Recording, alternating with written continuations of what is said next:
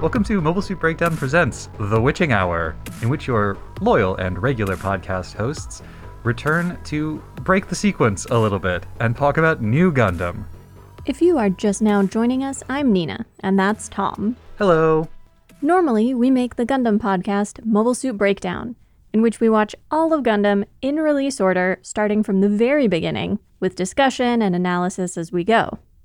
Every MSB episode also includes research into the historical context around the show, its references and influences, behind-the-scenes details, biographies of the creators, and lots more. As of this recording, we are hard at work on Gundam F91, but we thought it would be fun to watch and discuss Witch from Mercury as it came out. These episodes will be a little looser and more casual, and don't expect any research pieces. No recaps either. We are cutting all the scripted bits out. We just assume that you are watching the show with us. Takes. Only takes. This will be the first time that we've watched any new Gundam since Iron-Blooded Orphans was coming out. And I think we've mentioned a couple of times that the genesis for the Mobile Suit Breakdown podcast came about because we started watching Iron-Blooded Orphans when it was new. We got derailed a little bit when the subtitles on Crunchyroll were badly off sync. And we sort of said, we'll wait until they fix it and then we'll watch it. But as I imagine most of you in the audience know, when you get derailed like that, sometimes you just never come back. And by the time the subtitles were fixed, I had said to Nina, hey, do you want to watch all of Gundam with me? And so at that point, we had the idea for the podcast, and we never went back to watch the rest of IBO. But there was a time when we were watching new Gundam, and now we're watching new Gundam again. The decision to watch Witch from Mercury as it is coming out was one we actually discussed a lot, including kicking the question to some of our patrons and asking them what they thought about it. And there are a lot of different reasons that we've come down on the side of just watching it. One is that it lets me get to be part of the regular fandom for once. The excitement, the discourse for good and for ill. Also, the spoilers would have been entirely unavoidable. That's just the way my Twitter is now. There are so many Gundam people that I follow that I would never have been able to avoid hearing about every single episode anyway. And so I would have had to quit social media for the duration of the show if we actually wanted to keep my brain pristine. Yeah. It may seem like a little bit of a betrayal of the mission of the podcast to watch everything in order without spoilers to the best of our abilities, but also it's fun and we want to do it, so get off our backs. In our defense, I will have entirely forgotten basically everything about the show but my general positive or negative impression by the time the podcast is covering it. And because Witch from Mercury is an alternate universe setting, it's a new continuity, there are not going to be any direct spoilers for other stuff besides Witch from Mercury. So the spoiler effect, the sequence breaking, is nicely isolated to just this one show. And that means that even though there are many things in Witch from Mercury that remind me of other shows that we haven't watched yet, I'm not going to talk about those. You can leave that to other very well-informed Gundam fans who I'm sure are talking about it a lot right now. We're also not committing to a regular release schedule on these. They will come out when we feel like it. This first episode is going up on the free public feed. Subsequent episodes of MSB Presents The Witching Hour will be up on the Patreon. And really, would you all want me to have to wait probably decades for my first girl protagonist? Yeah, come on, listeners. Can't you let Nina have this? Just this one time? The future of the project depends on us having fun. I'll just say that. That's true, when you put it that way. I think that's enough preamble. Anything to add? Gundam is good.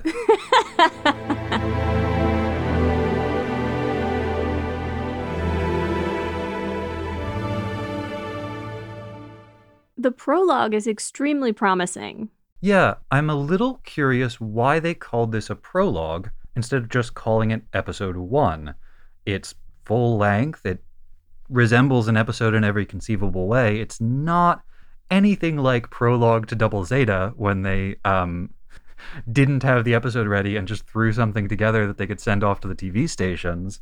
They might have felt that since it's an alternate universe, or since it is groundbreaking and it's a girl protagonist, they needed a kind of like promo episode to throw out before, and really like months before the first episode came out.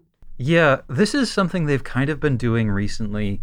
This isn't a spoiler, but both the Gundam narrative movie and the Hathaway movie released the first like 20 minutes of the film on YouTube months before the thing was actually released into theaters.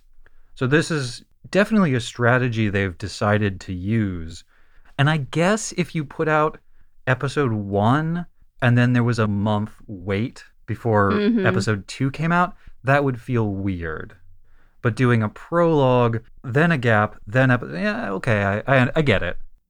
It also sounds like there's a significant time jump between the prologue and episode 1, which also kind of makes that gap work a little more comfortably, I guess. There's also like an old rule of practice within Sunrise that the Gundam has to show up in the first episode. And while there are Gundam type mobile suits in the prologue, the Gundam, the Ariel, isn't in it. So maybe it's as simple as that. Also, prologue is like more approachable than episode 1. It really does say, hey, new person who knows nothing about this, come in and watch this thing with us. Which probably is a hint at the kind of demographic they're aiming for. This is Gundam for new Gundam fans. That's one of the benefits of an AU, right? There's less of a sense that you need to know all of this lore and all of these things that happened previously just to watch a show. Speaking of lore, let's dive into the lore of G-Witch, which is dense here in the first episode. Yeah, I was amused that they changed some of the terminology, presumably just to distinguish it from other like timelines and universes within Gundam. Now we have Spacians and Earthians, because Spacenoids and Earthnoids would mean that we are in the regular core timeline. And they feel kind of retro, don't they? Noid or... Noid, yeah. Yeah, but that's because I heard them in a show from the 70s. Isn't it? They feel retro because they are. But I think... Spacians and Earthians is the hip, cool rebrand for the modern era. Sure, okay. Does this alternate universe have a name? I know many of them get names. Ad Stella. Ad Stella, okay. To the stars. And instead of bits or funnels or incoms, we now have these, what do they call them, like swarm-type Swarm weapons, yeah. Yeah, which are very cool. And we've got Gundam-type mobile suits. And the distinguishing feature for a Gundam in this setting seems to be that it has this body-brain interface, and maybe that it has the swarm-type weapons. Every Gundam that we've seen so far does have them. I don't know if any previous Gundam do this, but I love that this prologue makes the connection between prostheses, which we already have mechanical prostheses now that your brain communicates with it to move it. That is a technology that exists in our own time and is constantly being improved and developed, and connects that with what we now know about long-term stays in space, which is that they're very damaging to the human body, and then ties that back into the sort of space technology. And that feels like it's going to be like one of the big themes. It's certainly the big one in this prologue. And it also ties into debates, very real debates that are going on right now about human augmentation, transhumanism. Like, when you frame it this way, it's very sci-fi and future exciting, but the very fundamental notion of whether humans should alter their bodies using science and technology in order to live better is actually quite controversial right now.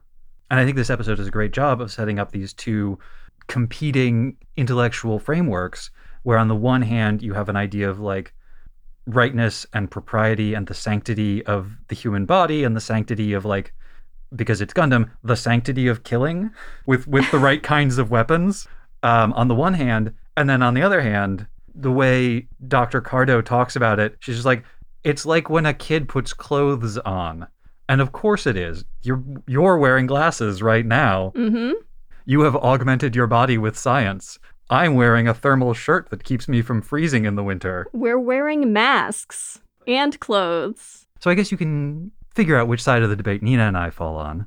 But it's so much more complicated than that. It's not just a matter of, yes, it's all fine, or no, none of it is fine. At least to me, it's not. And for our, I don't remember his name, but the evil guy. Delling. Delling Rembrandt. Or Rembrandt, I guess.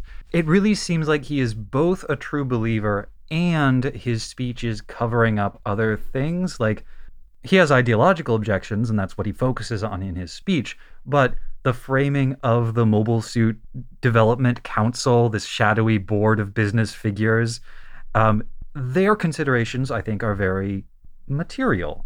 They are afraid that this new technology from their competitor is going to make all of their stuff obsolete.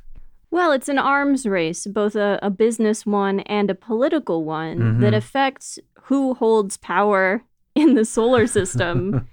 And they obviously want primacy of their own technology. They have both developed a way to neutralize GUND technology, but they also don't want any more GUND technology being developed. I found most of Delling's speech to be nonsense. Just ethics-sounding words that have no logic to them. But your discussion of transhumanism and the ethical debates around human augmentation reminded me of one line that he has that I think might be kind of the buried lead on his whole thing, which is basically that he thinks any punishment for killing of any kind should be administered by humans, not machines. It sounds almost like he's afraid that the machines with the GUND technology have their own separate sentience. Like the machine has the ability to choose to punish people. Which is suggested elsewhere in the episode, especially in the way little Aerie talks about it as her younger sister. She constructs it as an individual with a personality. She also does the same thing for the other two Gundam-type suits that they have there. I really liked this, that when she's talking to Dr. Cardo, her, quote, grandmother, and she's really mad at everybody for focusing so much on the Rubris, the Elfrith, which I'm going to call the Rubris because the Japanese is Ruburisu. So Aerie is very jealous of this one particular mobile suit, and she asks, oh, do you not care about those other two, the older ones? Because she's really worried that she's being forgotten, that she's being ignored. She's really jealous, and she's projecting that jealousy onto those older Gundams. Anyway. So this fear of electronic sentience, of machine sentience, and fear then that those machines will have power over humans. They won't just be tools. That's the real fear. Because the idea that any soldier using any weapon isn't potentially killing themselves by doing so is completely laughable. Absolutely. Which, again, the show reinforces in the way Aerie's father dies, because he, with or without the Gundam technology, he willingly sacrifices himself for something that is more important to him than his life, which is a thing people do in war all the time. That's war. So the idea that giving up your life to win a battle is somehow antithetical to the proper conduct of war is very silly. And unlike IBO, there isn't any sense so far that the people piloting Gundams are enslaved in any way or indentured or sort of entrapped into doing this. Everyone who we see use these machines is doing so completely willingly and knowing what might happen. Yeah, so far. So you're right. We'll see. Who knows what the future may bring? On the other hand, we do, in real life, make a distinction between sacrificing yourself in battle versus a consciously intentional suicide attack. Suicide bombings, kamikaze pilots. We do think of those as meaningfully different from someone who simply attacks without regard for whether they survive or not. Going back very briefly to what you said about Delling as sort of a true believer for whatever exactly it is he believes. The attack on and effort to wipe out this research station feels more like disease containment than like a hostile takeover. Yeah. Because they're trying to wipe out the knowledge base. They don't want to capture it for themselves. They're not trying to isolate it or just shut it down. They're not even just cutting off the funding and seeing what happens. They are killing every single person who has any knowledge of how this technology is being developed and updated. I suspect they didn't actually kill Dr. Cardo, the lead researcher. We never even see her get shot. No corpse. They say your life is going to end. They say they've neutralized her, but that could mean took her into custody, gave her a new identity, and kept using her. She's perhaps too valuable to just kill here. But we'll find out about that in the future. They do blow up the whole facility. Absolutely. When somebody asks, oh, should we wait for reinforcements from headquarters? My first thought was, I'm sure they took out your headquarters too, if it was within their ability to do so. Ironic that these Cathedra, this kill team, seem to all have robot parts. I don't know if there are bionic limbs in this setting that don't use the Gund technology, but it would be very themes for them to have been attacked by a group of people who all rely on the technology that they're trying to shut down. And similarly, the vibe on the research station is also true believers. The way Dr. Cardo explains this project is all of their child, that this whole team is working on this together. The hints that Aries' father had to pursue funding for them, but that it came with these strings attached, and they needed a sponsor. They couldn't manage without one, but now it's making their lives more difficult. I'm sure anyone who has ever done scientific research knows those feelings of having to constantly pursue funds and the frustration of the strings that are frequently attached to those funds. I mean, that came up in Gundam F91, which we have watched, even if we haven't released those episodes yet, with Seabook's mother wanting to develop this biocomputer, but needing military funding to do it. And it goes back most clearly to the robotics doctor from 0080, who is working on all of these essentially prosthetics to help people, but also building Gundams with them because the military gives him the money to do the research. Dr. Lumumba. They do a really great job in the combat portions of this episode, establishing just how scary some of the technologies involved are. They really set the parameters of why this arms race matters and just how special our protagonist is. Because obviously some of these researchers have fighting experience, but a bunch of researchers go out and destroy a bunch of, I'm going to assume, trained soldiers and like high-level trained soldiers or mercenaries. And the reaction from all these soldiers is, I can't believe how fast it is. Look out. Oh my God. Like, we cannot fight this one-on-one. It's just horror and then death. Yeah, if I were the, executive vice president at Space Death Machines Company Limited, I would be very concerned about this new technology they're developing at Folkvanger. And then to have this enemy mobile suit that can not just neutralize that power, but completely immobilize them, makes that even extra scary.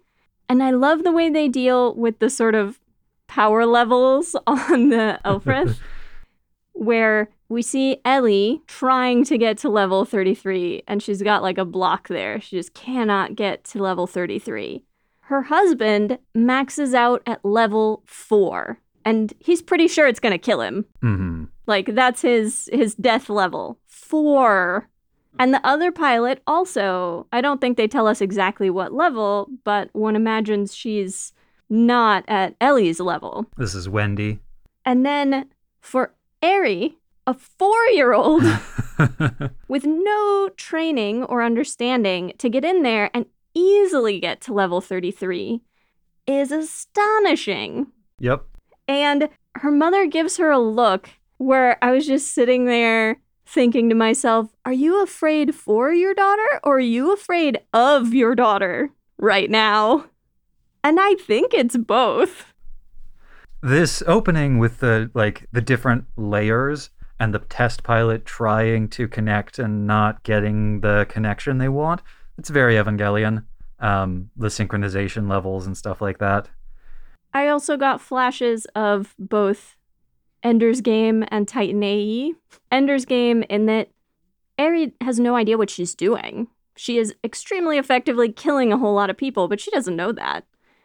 And her mother is letting her do it. I mean, they would probably be dead otherwise, right? But it's that idea of using the innocence of children and children's love of video games and sometimes tenuous grasp of reality to make them very effective killing machines. Mm-hmm. And Titan AE, because you have this child of researchers who has to go on the lam because their home has been destroyed, their family's been killed, they become a refugee and have to hide their identity. Mm-hmm. Yeah, I mean, presumably they're fleeing to Mercury at the end of this episode. Also, the prologue was just so pretty. Yep, the good animation. Though, I know that there are multiple versions of the prologue because even after they published the first one, they kept changing some of the animation, cleaning it up. We did not watch the final one. We watched the one that's on Gundam Info on YouTube.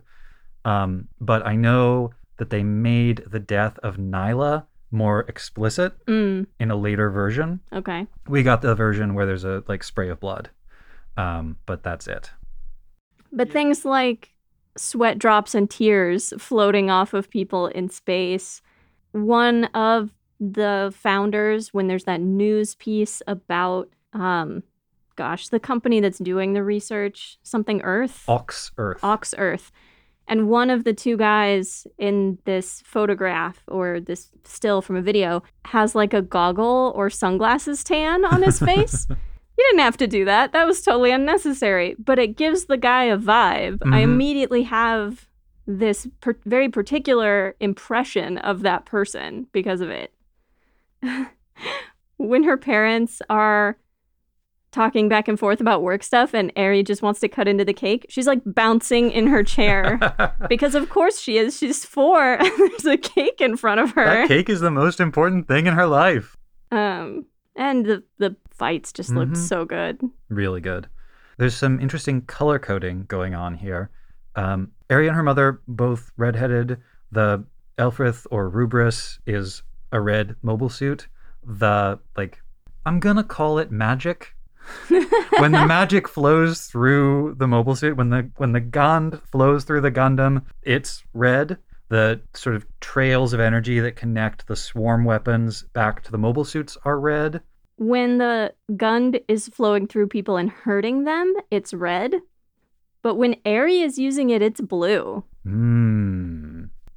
We can see the pattern on her face. We can see it under her skin, but it's not that scary red that everybody else gets. It's blue.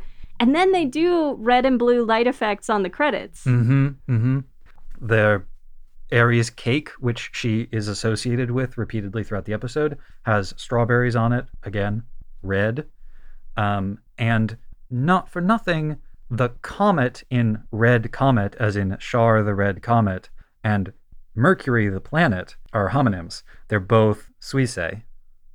I realized that when Nyla gives her girlfriend some juice or whatever, it's basically indirect kiss, but in space. She shoots it over to her instead of handing her the bottle. Well, or feeding your lover. That is its own independent trope. They're pretty clear about that. They're lesbians, Harold. Good for them. Although then, of course, they kill the gay characters right after they introduce them, but they kill everybody, so I don't think that's necessarily a bad sign. It is Gundam, after all.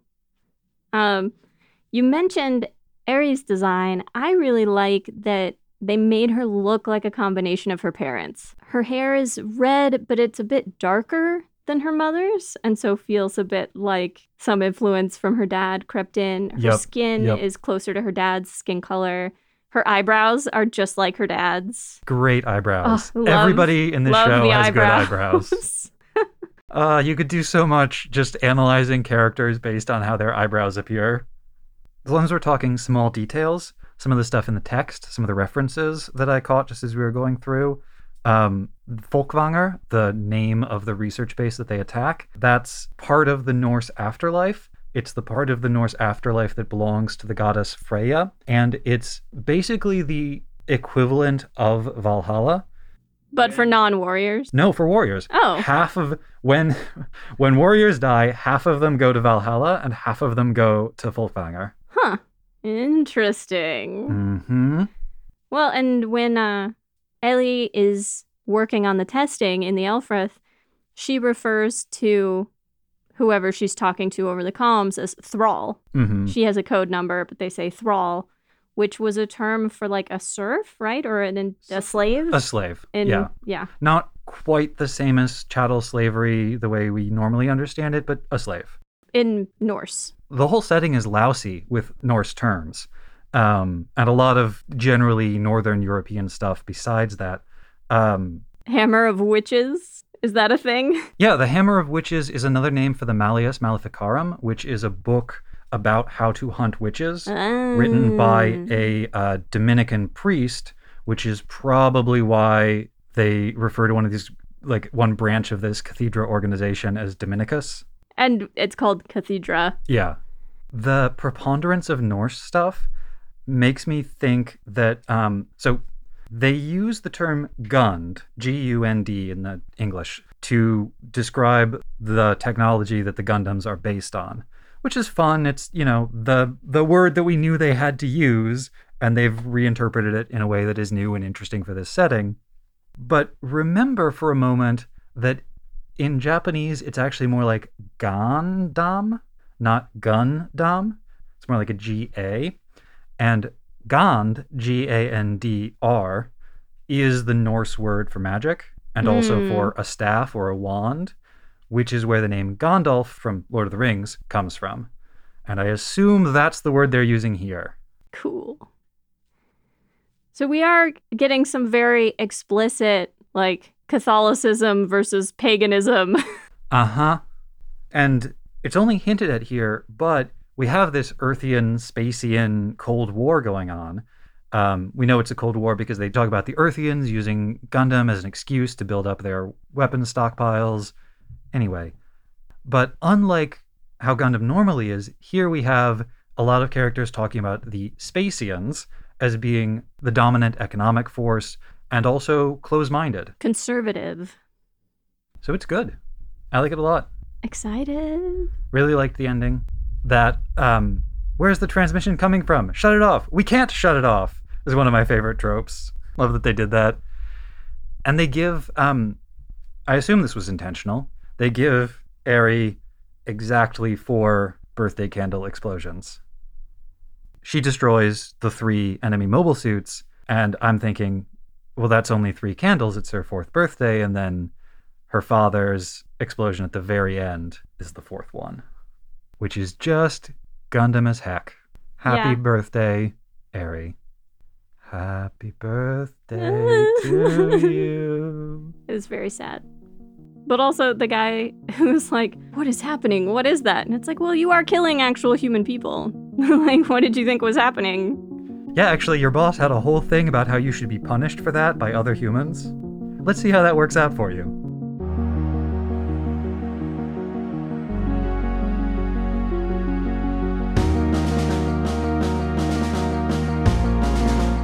Mobile Suit Breakdown is written, recorded, and produced by us, Tom and Nina, in scenic New York City, within the ancestral and unceded land of the Lenape people, and made possible by listeners like you. The opening track is Wasp by Misha Dioxin. The closing music is Long Way Home by Spinning Ratio. You can find links to the sources for our research, the music used in the episode, additional information about the Lenape people, and more in the show notes and on our website, GundamPodcast.com. You can get in touch with us on Twitter or Instagram at Gundam Podcast, or by email to hosts@GundamPodcast.com. And thank you for listening.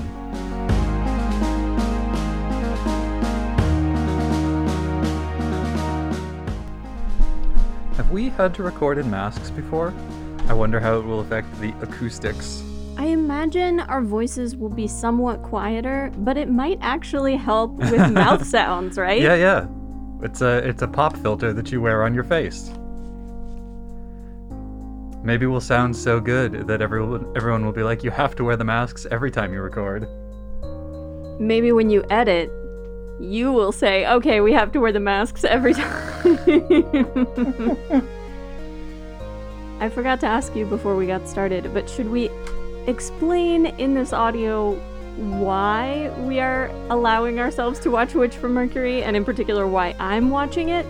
Or should we do that in the post that goes with the thing? I mean, I figured we would justify ourselves.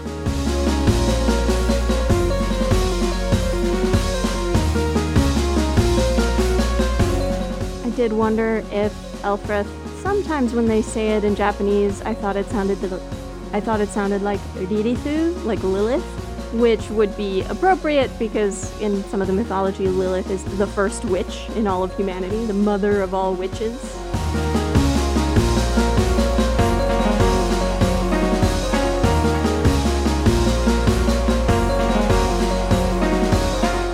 No, Tom, that's a Wookiee. Let the Wookiee win. And I'm the Wookiee. Let the Wookiee podcast.